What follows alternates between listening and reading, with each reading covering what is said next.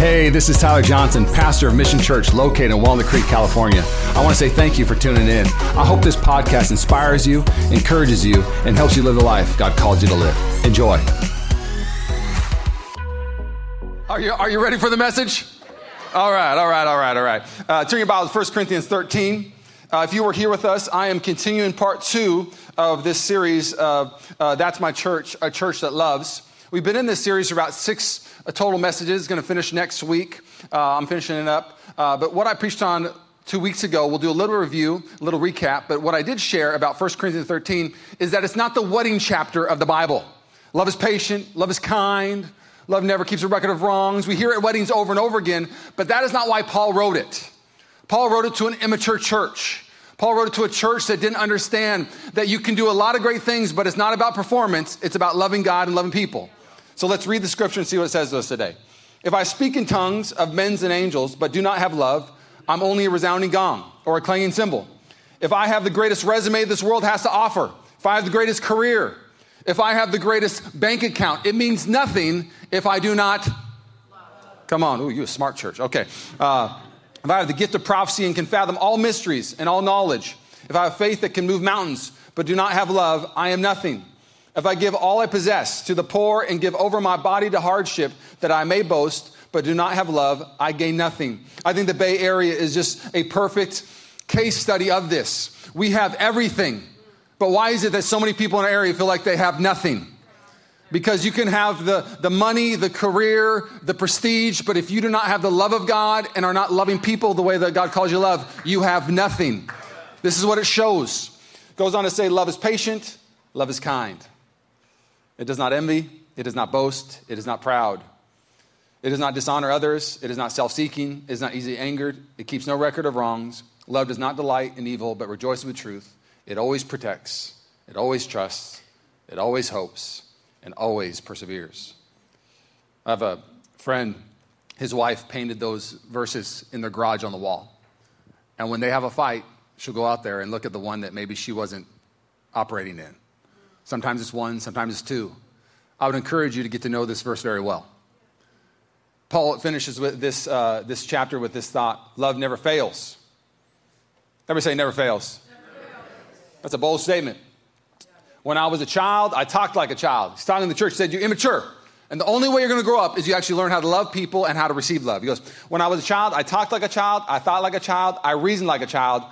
But when I became a man, when I became a woman, I put the ways of childhood behind me. I put the ways of childhood behind me. Can I ask you a question? Have you put the ways of childhood behind you? I was at Sideboard with Rachel last week. It was a Saturday. Yum at Sideboard. Come on now, we got a Sideboard fan in the house. And Rachel was finishing some things up, and so I was just standing out there by the car, and this little 5-year-old girl was just crying, like, I mean, just absolutely losing it, okay? And I get a front row seat, and because I'm not the parent, I just got my popcorn out, and I'm having a good time, you know? Now, the parents are like, oh my gosh, you know? But I'm just watching. And then the kid just stops crying. She just stops crying out of the blue. And so I'm standing there, and she looks at her mom, and she goes, Mommy, why was I crying? And I thought it was such a cute thing. Like, she was crying so hard and so long, she forgot even why she was crying.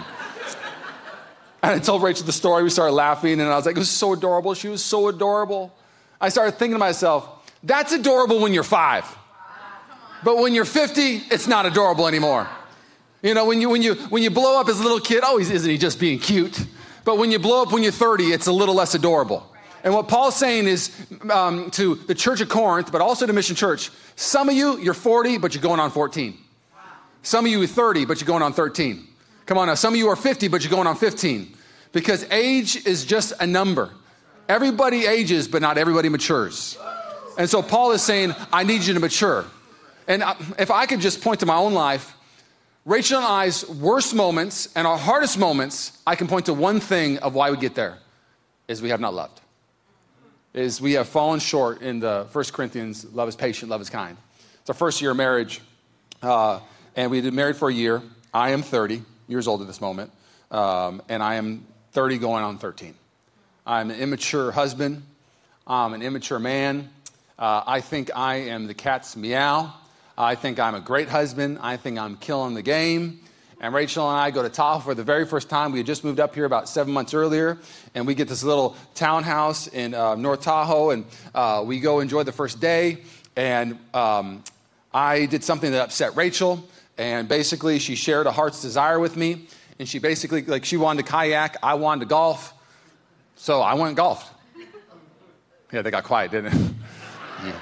Yeah, rookie mistake in marriage. Rachel still went kayaking. I just went golfing and she went kayaking. I was young, okay? I've never felt more judged at our church than in this moment. You can see the eyes that are on me right now. Poor girl. Got to put up with that guy. I was 30. I'm now 41. I would go kayaking today. I would buy her 10 kayaks. I would get her every lake and we'd kayak to lake. I would throw my clubs in the lake for her. Okay? But at this moment, I was 30 going on 13. I was not mature in my love. My love was selfish. My love was self-seeking. And Rachel was sharing a need, and so at the end of the night, she basically shared how I had failed her. And I, being a young, unloving, immature person, I was like, I planned this trip. I booked this townhouse. I made dinner reservations. We're here because I'm the one who planned it. And you're complaining about one thing. Ooh, we got an ungrateful wife in the house. Hence, one of the biggest fights we've ever had. I mean, it was one of those fights where you walk in the house and you're like, and we actually had friends who came with us, so it was really awkward. So yeah, like at dinner, you're like, just keep it together, How's your dinner? Great, mine too. Yeah, and so I can tell my buddy till the next day that we had been in a big fight, and I'll never forget. It was the second night, and Rachel and I had about 36 hours of just turmoil, and I just don't do well with fighting. I am a peace-driven person. I love being loved, and I love to love. Would we agree with that? I'm a happy guy, and so fighting destroys me. So I go to Rachel 36 hours later and I say, I think it's time for you to apologize.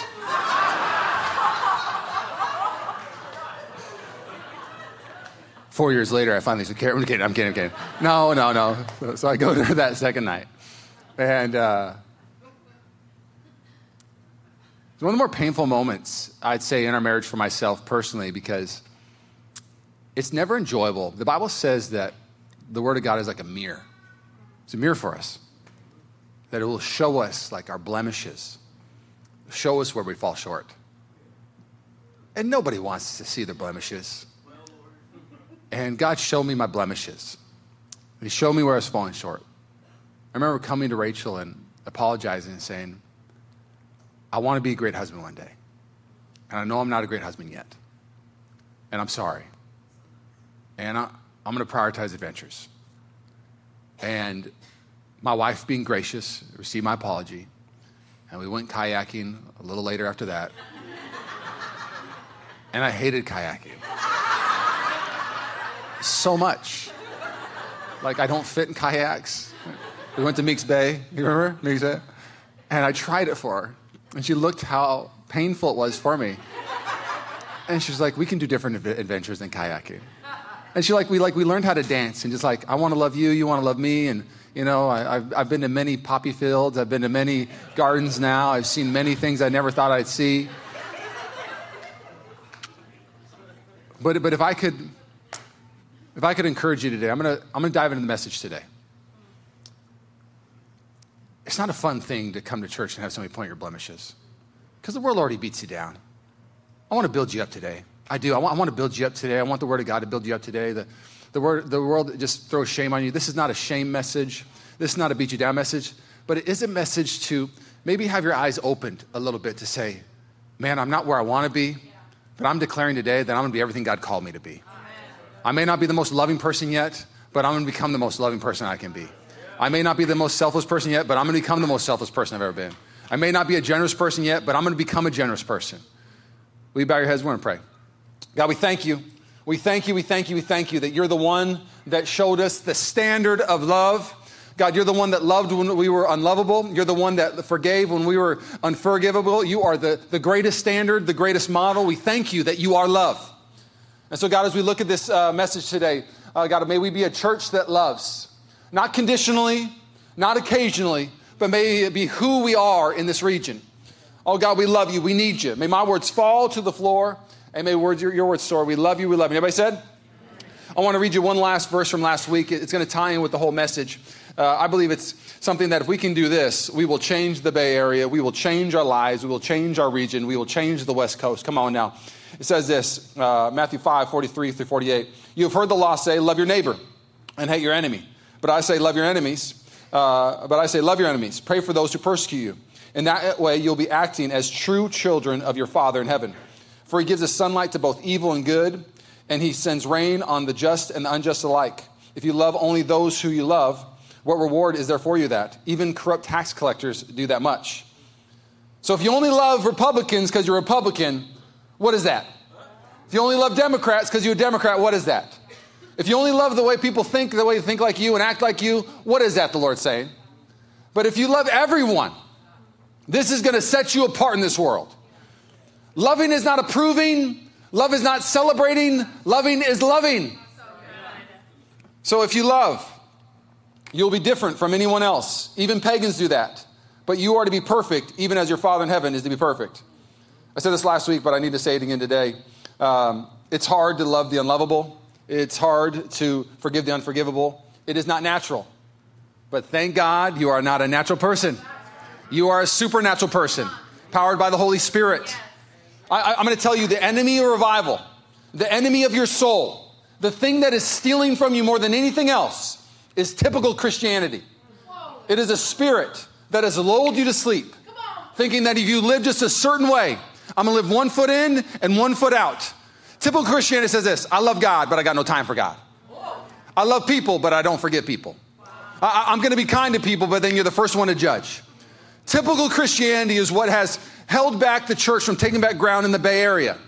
But supernatural Christianity, woo, that's a whole different kind. Let me just tell you quick. One of my favorite things excuse me, stool. Oh my gosh. Just kidding. Who put that there? Okay. One of my favorite things in the Old Testament is you'd see these prophets, and it says the hand of God would come upon their life. And the hand of God would come upon them, and they would do things they could never do in their own strength. Elijah, Elisha, Deborah, Gideon, Samson, I could go on and on. All of them, the hand of God would come upon them. Or a group of people, the hand of God would come upon them. And then they would conquer things they could never conquer. Overcome things they never could overcome. Become things they could never, ever become on their own. And as a young believer, I was like, I want the hand of God in my life. But you actually read the Bible, the New Testament, God doubles down on this. He doesn't give us the hand of God. We don't have the hand of God anymore. God decides to not give us his hand. He decides to live in us, to reside in us. That we would not take back ground, not by power, not by might, but by his Spirit. So you are a supernatural person. I want to pastor people living supernatural lives. At Mission Church, we believe it. That the mountains still melt like wax before the Lord. That God makes the crooked ways straight. That he makes our low ways high, our highways low. That he takes things that are dead and brings them back to life. The Holy Spirit is not intimidated by the Bay Area. Holy Spirit's not intimidated by your mess. Your mess that you think like, oh, if he knew. He knows. But it's not like the Holy Spirit's like, you did what? You're going through what? No, the Holy Spirit knows. And the Holy Spirit is perfectly equipped to clean up the mess you made, to redeem the wreck you created, to make you become everything that your heart desired. You are not qualified. Ooh, but the Holy Spirit, the supernatural power of God, is equipped and empowered to transform your life. I don't know when somebody got lost in the room, but I'm here to wake you up today. You are called by God to live a supernatural life, to love in a way that is not of this world, to be redeemed in a way that the world cannot redeem, and for the world to ask questions, how did this happen? And you want to know how I live this supernatural life? You want to know how I live this inheritance? Because I read my Bible, and it shows that there is an open heaven that I live under. Not a closed heaven, but an open heaven. People who are shallow in the Word are usually shallow in worship. People who are shallow in the Word are usually shallow in the way they dream for their life. We're not going to be shallow in the Word here. We're going to search the Scriptures. We're going to believe what God says. I'm just not a big fan of basing my theology on what I haven't seen yet. And so many people base their theology in the Bay Area on just what they haven't seen yet. Well, there's no revival, so revival can't happen here because I haven't seen it yet here. Well, I haven't seen myself get healed yet, so I don't really believe in healing yet. I don't believe in this yet because I haven't seen it yet. I don't base my theology on what I haven't seen yet. I base my theology on what he says is yes and amen. Yeah. That what he did yesterday, he can still do today. That the greater things are ahead of us, not behind us. So that's kind of God I believe in. Okay, so are you ready for this second part of this message? I wanted to stir your spirit up a little bit because I really believe that we look at some of the hardest things in the world. We go, what would be one of the hardest things to do? I'm telling you, one of the hardest things to do ever is for you to actually become a person of loving. It's you're birthed into selfishness. You're birthed into thinking about yourself all the time. You're birthed into just trying to hide shame instead of destroy shame. And if you could receive this message today, the beauty of the gospel we're going to see today in David Mephibosheth. Let's call him M. That's a really big name. We'll call him Mephibosheth. I'll say Mephibosheth. It's the beauty of a man who could have never done for himself what somebody else did for him. And because of it, his life was changed forever. His identity was changed forever. His birthright was changed forever. And really, it's just the picture of the gospel today. And the gospel is a loving God, loving an unlovable people, and redeeming them and making them a loving people. So before I go to Mephibosheth, I feel like I got to give a review a little bit of last week because I feel like it won't make a lot of sense if you missed part one. So you're going to get a little double dip of just the intro of David's life because it makes a lot of sense in this. So bear with me. So David, if you weren't here last week, I read it in 2 Samuel 8, all of his victories. He captured 1,000 chariots, 7,000 charioteers. He killed 22,000 of people in Damascus. And then another war he won. He won so many different wars. He was victorious wherever he went, it says. And then verse 15, it says, so David reigned over all Israel and did what was just and right for all his people. Now, if you know anything about David's run, he got this promise at 16. I love what it says in Psalms, that he took David from the sheep pen to the palace. And some of you guys taking you out of the sheep pen today and he's putting you in the palace. I love Mike T's word. Some of you have been living the sheep pen, but now you get to say, is this palace for me? It is for you. And so David, for 30 years, had this promise that he was going to live a life that God was going to give to him. But in the midst of that 30 years, there's a lot of things that happened. He started serving a man named Saul, married Saul's daughter, best friends with his son. Now, in the course of 10 years, Saul tries to kill David 11 times. His father-in-law tried to kill him 11 times. And like I said last week, if you think your in-laws are difficult, you haven't met David's, okay? Now, David, when Saul needed a battle to be fought, David volunteered. When Saul needed music to be played, David obliged and would play the harp for him. When Saul needed a giant to be destroyed, David would do it. When David could kill Saul, David said he would not kill Saul. He had the opportunity. Why would David do this? Because the honor in David was greater than the dishonor thrown at him. And if you will honor what others won't, you will receive what others can't. And if you will love what others won't, you will receive what others can't, and you will accomplish what others can't. David is an amazing man. And guess what? Saul dies in a battle. And now, David is king of Israel. And the nation is entering rest. The ark has been returned. Woo! The nation has never seen prosperity like this. David has been anointed and coronated as king. It is the best time. Business is booming. The stock market has never been higher. Peace has never been greater. The school system more strong. Food everywhere. This is Israel. David could put this 30-year Jerry Springer episode behind him. He doesn't have to think about Saul ever again. His daughter, the wife he married, Michelle, whatever you want to call her, she was, super judgmental. He could completely just say, I'm now going to live the life I'm supposed to live. But instead of putting this Jerry Springer thing behind him, there was one little problem. And the problem is covenant.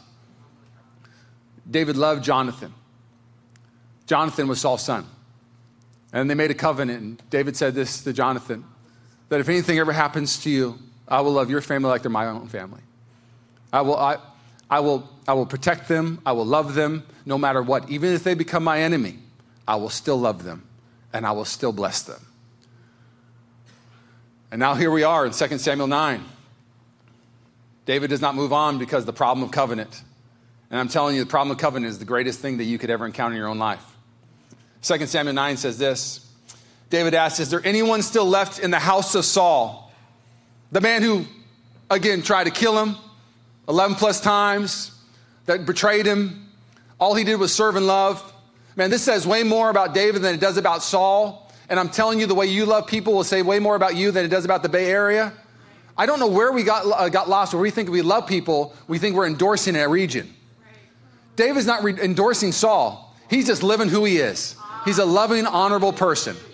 So it goes on to say, David asks, is there anyone still left in the house of Saul to whom I can show kindness for Jonathan's sake? Wow. Now there was a servant of Saul's household named Ziba. They summoned him to appear before David, and the king said to him, are you Ziba? At your service, he replied. The king asked, is there no one still alive from the house of Saul to whom I can show God's kindness? You'll see this 3 times. David is searching to show God's kindness. First thing I want to show you today in this text is simply this. The beauty of the gospel is Jesus tracking you down to show you God's kindness. It's the first thing we see in this text. You ever wonder why in the New Testament they call Jesus the son of David? There's 2 things. Of course, the promise that he would come from David, but the big one that theologians say is the reason why he's called the son of David is there's nobody else in the Old Testament that acts more and actually acts Christ-like than David. David actually has Christ-like moments so much in the Old Testament that theologians say this is exactly how Jesus would have handled it. May that be said of you. This is exactly how Jesus would have handled it in the Bay Area. Because in this moment in 2 Samuel 9, it's as if Jesus is sitting on the throne. Is there anyone that I can show kindness to? And some of you, I don't know what it is about being afraid of going to the throne room and sitting in front of your Savior. Some of you are afraid of actually sitting in front of God thinking he's going to condemn you. He's not going to condemn you. He's going to restore you. Yeah. Salvation is not something you earn. Salvation is something that has been trying to track you down your whole life. You think you're at church on accident today? You think you found Jesus 10 years ago on your own? You think you found Jesus? He was not lost. You were. He was lost. You think he needed to be found? No, he's the one that has been tracking you down, invite after invite, nudge after nudge. He's the one who's searching you out. And when you get saved, guess what? You did nothing to get saved. Do not be impressed with yourself. One of my favorite stories, it's an old pastor, he shared it. It's about the man who gets saved on the cross. It's one of the most beautiful stories ever about the salvation. If you don't know the story of the crucifixion, Jesus is being crucified, and one of the thieves on the cross literally says, can I go with you? And Jesus simply says to him, today you'll be with me in paradise. And I love it how this pastor from back in the day shared it. He said, can you imagine the thief showing up to heaven that day? Just, like boom, he's a sinner lost. Jesus literally went to the cross to find him. And then Jesus saved him and he shows up in heaven. And can you imagine the angel at the gate saying, name please, thief at the cross. Okay. What denomination were you a part of? I never done it. What service you go to? Do you understand the doctrine of justification by faith? What? And then you're like, okay, hold on a second. I'll be right. The angel gets his head supervisor and brings him over. He's like, okay, hold on a second. Have you been water baptized? Nope. Okay. Have you ever read a scripture in the Bible? Nope. Why are you here? Because the man on the cross said I could come. And I'm telling you, salvation will make you safe from hell. It will save you from the pit of despair that you cannot save yourself from. Now, I'm telling you that is one of the greatest things you'll ever hear. And I love what Spurgeon says about salvation. I just want to read you. Saved from sin, that makes us safe. But saved to holiness, that makes us happy. So Jesus is going to save you. He's going to track you down. But until you're saved to holiness, you'll never have fulfillment. You'll never have the things your heart desires. So he's tracking you down. So the first part we see is that in the beauty of this story is we see a love that is not of this world. David is seeking out a person that is connected to the one that wanted to destroy his promise, cancel him, betray him, and destroy him. And that's what we all were to Jesus, if you didn't know that. We were all the ones that put him on the cross. We were all the ones that betrayed him. We were all the ones that failed him. And this is why the gospel is so beautiful. Is God uses us in spite of us. God redeems us when we are trying to break things while he's redeeming. I just love how good our God is. Can I get an amen for that? Okay, let's keep reading. So then after he says there's a man with broken legs. His name's Mephibosheth. Let me get back to where it is. There's one still alive in Saul's house. His name's Jonathan. He's lame in both feet. Where is he? The king asked. Where is he? Now, I could fast forward past this, but I think we got to kind of hang out in this spot real quick. There is still a man named Jonathan, and he is lame in both feet. Why is Jonathan lame in both feet? Why is he lame? Why is he lame? Why is he lame? I'll show you real quick why he's lame. 2 Samuel 4. If you had time, I'd encourage you to go read 2 Samuel this week. It's a beautiful story of David becoming king. But Saul and Jonathan are killed, not by David, but by the Philistines in battle. In 2 Samuel 4, Mephibosheth is 5 years old. He's Jonathan's son. He's Saul's grandson. And Mephibosheth is being cared for by a woman, and she finds out that Jonathan has died. She's now afraid for Mephibosheth's life, and as she is running away, she drops Mephibosheth. And it says that she dropped him, and when she dropped him, it crippled him, and he could no longer walk, and both his legs were crippled for the rest of his life.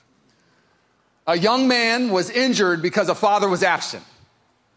A young man was injured because the one that was supposed to care for him actually broke him.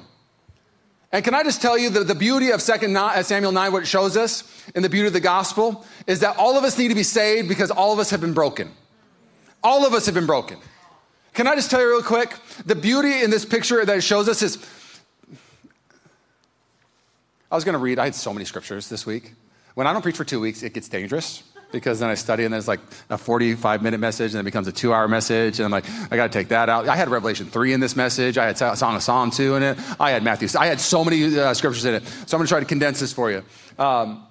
We live in a dark world. We live in a world where we go into a family environment and the ones that are supposed to care for you hurt you. You go into a work environment and the ones that you're supposed to work with, they betray you. And so we've all been broken by something. And I literally wrote this down, and this is going to touch some heart chords today, but I'm not trying to touch some heart chords to make you sad today. I'm trying to touch some heart chords to let you know that God wants to actually redeem these heart chords today. To the one that is broken because your dad hurt you or your dad betrayed you, God is here to redeem you. To the one where your pastor failed you, God is here to redeem it. To the one where your spouse left you or your spouse betrayed you. The ones who were entrusted to care for you were the ones that dropped you. This is not a fun comment right now. This is not an enjoyable part of the sermon. But the reality is that we've been hurt by a dad or betrayed by a mom or betrayed by a spouse or hurt by a coworker or failed by a pastor. All of us have been dropped by somebody, and because of it, we all have an injury and a wound because of it. And Mephibosheth, an innocent bystander, was dropped and broken. And he is now being searched out by a Christ-like figure named David saying, I want to fix what the world has broken. And I'm telling you, God is searching you out to fix what somebody else has broken. Now, pain is unavoidable. Healing is optional. And that's what this third part is for you. If you want to be healed, you have to ask yourself this question. Do you want to inherit your new identity? Do you want to inherit your new identity? And let me read you what that means. It goes on to say, he is the house of the Machir and the son of Amiel in Labor. Man, why can't things just say like, yo, he's from Concord, his name's Jack, he's from Walnut Creek. But it says like Machir, Amiel, Ladabor, like what is that? You know what I'm saying? So anyways, so King David had him brought from Ladabor, from the house of Machir, son of Amiel. When Mephibosheth, son of Jonathan, the son of Saul, came to David, he bowed down to pay him honor. David said, Mephibosheth, at your service, he replied. Don't be afraid, David said to him, for I will surely show you kindness for your sake. For Jonathan, I will restore all of the land that belonged to your grandfather Saul, and you will always eat at my table. Mephibosheth bowed down and said, here's where honor. If you will honor what others won't, you'll receive what others can't. Mephibosheth comes to honor. He bowed down and said, what is your servant that you should notice a dead dog like me? Let me just show you something real quick. The third part that will make you a loving person is you have to receive love first. Now let's look at this little part right here. He's fearful. David sees him and goes, don't be afraid. Why does David say, don't be afraid? Let me read it to you. So in verse 7, he says, David says to him, do not fear, for I will surely show you kindness. The reason why he says do not fear is because if you knew the Old Testament custom and law, that there is a 3rd to 4 generational penalty or curse on a family, that you could be put to death because of what your father did. And because of what Saul did, David was in his right to kill Mephibosheth on the spot. Not only in his right, it would have been actually the customary political thing to do. You do not have an heir to the throne stay alive. It could divide the kingdom. So Mephibosheth is coming in going, I know the penalty. My grandfather tried to kill him. I'm dying today. David has called to clear the books. David has called me in to destroy me and kill me. Not only am I deserving death because of my grandfather, he should kill me politically because somebody could try to raise me up and say that I'm the rightful king and divide this kingdom. It would just be the practical decision. It would be a typical decision to kill the one that could be a threat to you. And so he brings me and says, do not fear. Because right now, all Mephibosheth has in his life is hopelessness, fear, and a terrible identity. Because of what his father did, not because of what he did. His grandfather. So he says, do not fear. I will surely show you kindness for Jonathan, your father's sake, and restore to you all the land. You just hear Jesus' words in that? Some of you, when you come to Jesus, I think one of the first things you say is, do not fear. Do not fear. I will surely show you kindness. Do you see the gospel in this? And I will restore to you all the land of Saul your grandfather, and you shall eat bread at my table continually.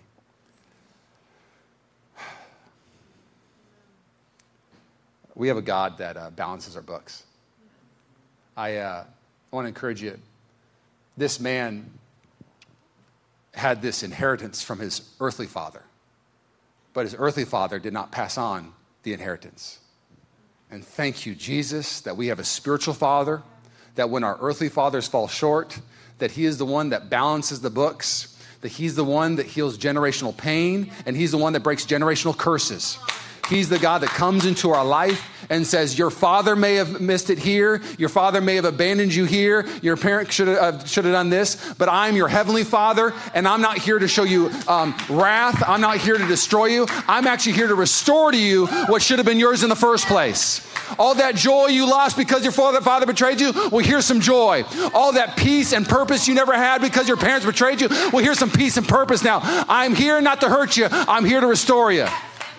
The only way that happens is if you're ready to inherit your new identity and your new birthright. Some of you, are you ready to inherit your birthright? You know what forgiveness is? I had a new definition as I was studying this. Forgiveness is simply saying this. Forgiveness is saying the pain of my past, the pain of what people did to me, it will no longer be the producer and editor and writer of my story.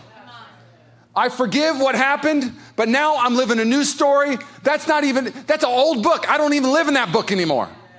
That book, sure, it happened, but I forgive what happened, and now I'm saying simply this, that does not have its grip on me anymore. I will not repeat the cycle of my father. I will not repeat the cycle of what happened. I must be different. I must give different, and I must give what I never got. Fourth thing you'll see in this story that just shows you a person who becomes the identity of love and the birthright of love is they get reestablished.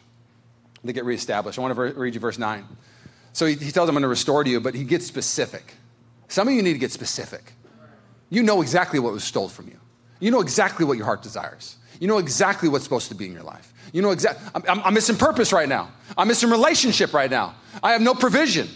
Whatever it is, you better get specific because it gets really specific in verse 9. Then the king summoned Saul's servant Ziba and said, I've given your master's grandson everything that belonged to Saul. Everybody say everything. Our birthright is not half measure. Our birthright is not a little bit. Our birthright is everything, abundance. He goes, everything that belonged to Saul and his family. You and your sons and servants are to farm the land for him to produce food for your master's household. But Mephibosheth, your master's grandson, will eat here at my table. Ziba had 15 sons and 20 servants. Ziba replied, yes, my lord, the king, I'm your servant, and I will do all that you have commanded. And from that time on, Mephibosheth ate regularly at David's table like one of the king's own sons. I'm going to invite the worship team to come up. We're going to finish. David gave him the blessing that should have come from his natural father. I'll be honest, I wish I would have grown up in a Christian family. I wish my parents would have dragged me to church. I don't want to go to church today. I wish they'd been like, get in the car, you're going to church. Throw me in kids ministry. Have me sit there and eat my little goldfish crackers. I wish, I never experienced kids ministry. I never got to go to youth camp. I didn't even find youth ministry till I was a senior in high school. It's the first time I ever went to a youth ministry. My parents didn't take me. Me and my buddy, we drove there and went on our own. But I wish I would have grown up in a Christian family. I wish I would have grown up in a family that just, you sat at the table and you'd have your parents sit there and just say, how was your day, son? speak life in you, and you share your worst part of your day. I wish. But here's the deal. Some of you, maybe you didn't come from healthy homes, but you've now been reestablished. A healthy home can come from you. Maybe you came from abuse, but now protection can come from you. Maybe you came from poverty, but now richness can come from you. Maybe you came from a family of depression and critique and performance-driven, but now joy and unconditional love can come from you. Because when your house gets reestablished, all the cycles that were a part of your life, they break. And maybe you didn't get dragged to church, but now you can drag your family church with you. And you can say, you're going to see the beauty of God one day. You're going to be able to sit there and have him hear the same words. Do not be afraid. I will show you kindness, and I will restore to you everything that you've lost.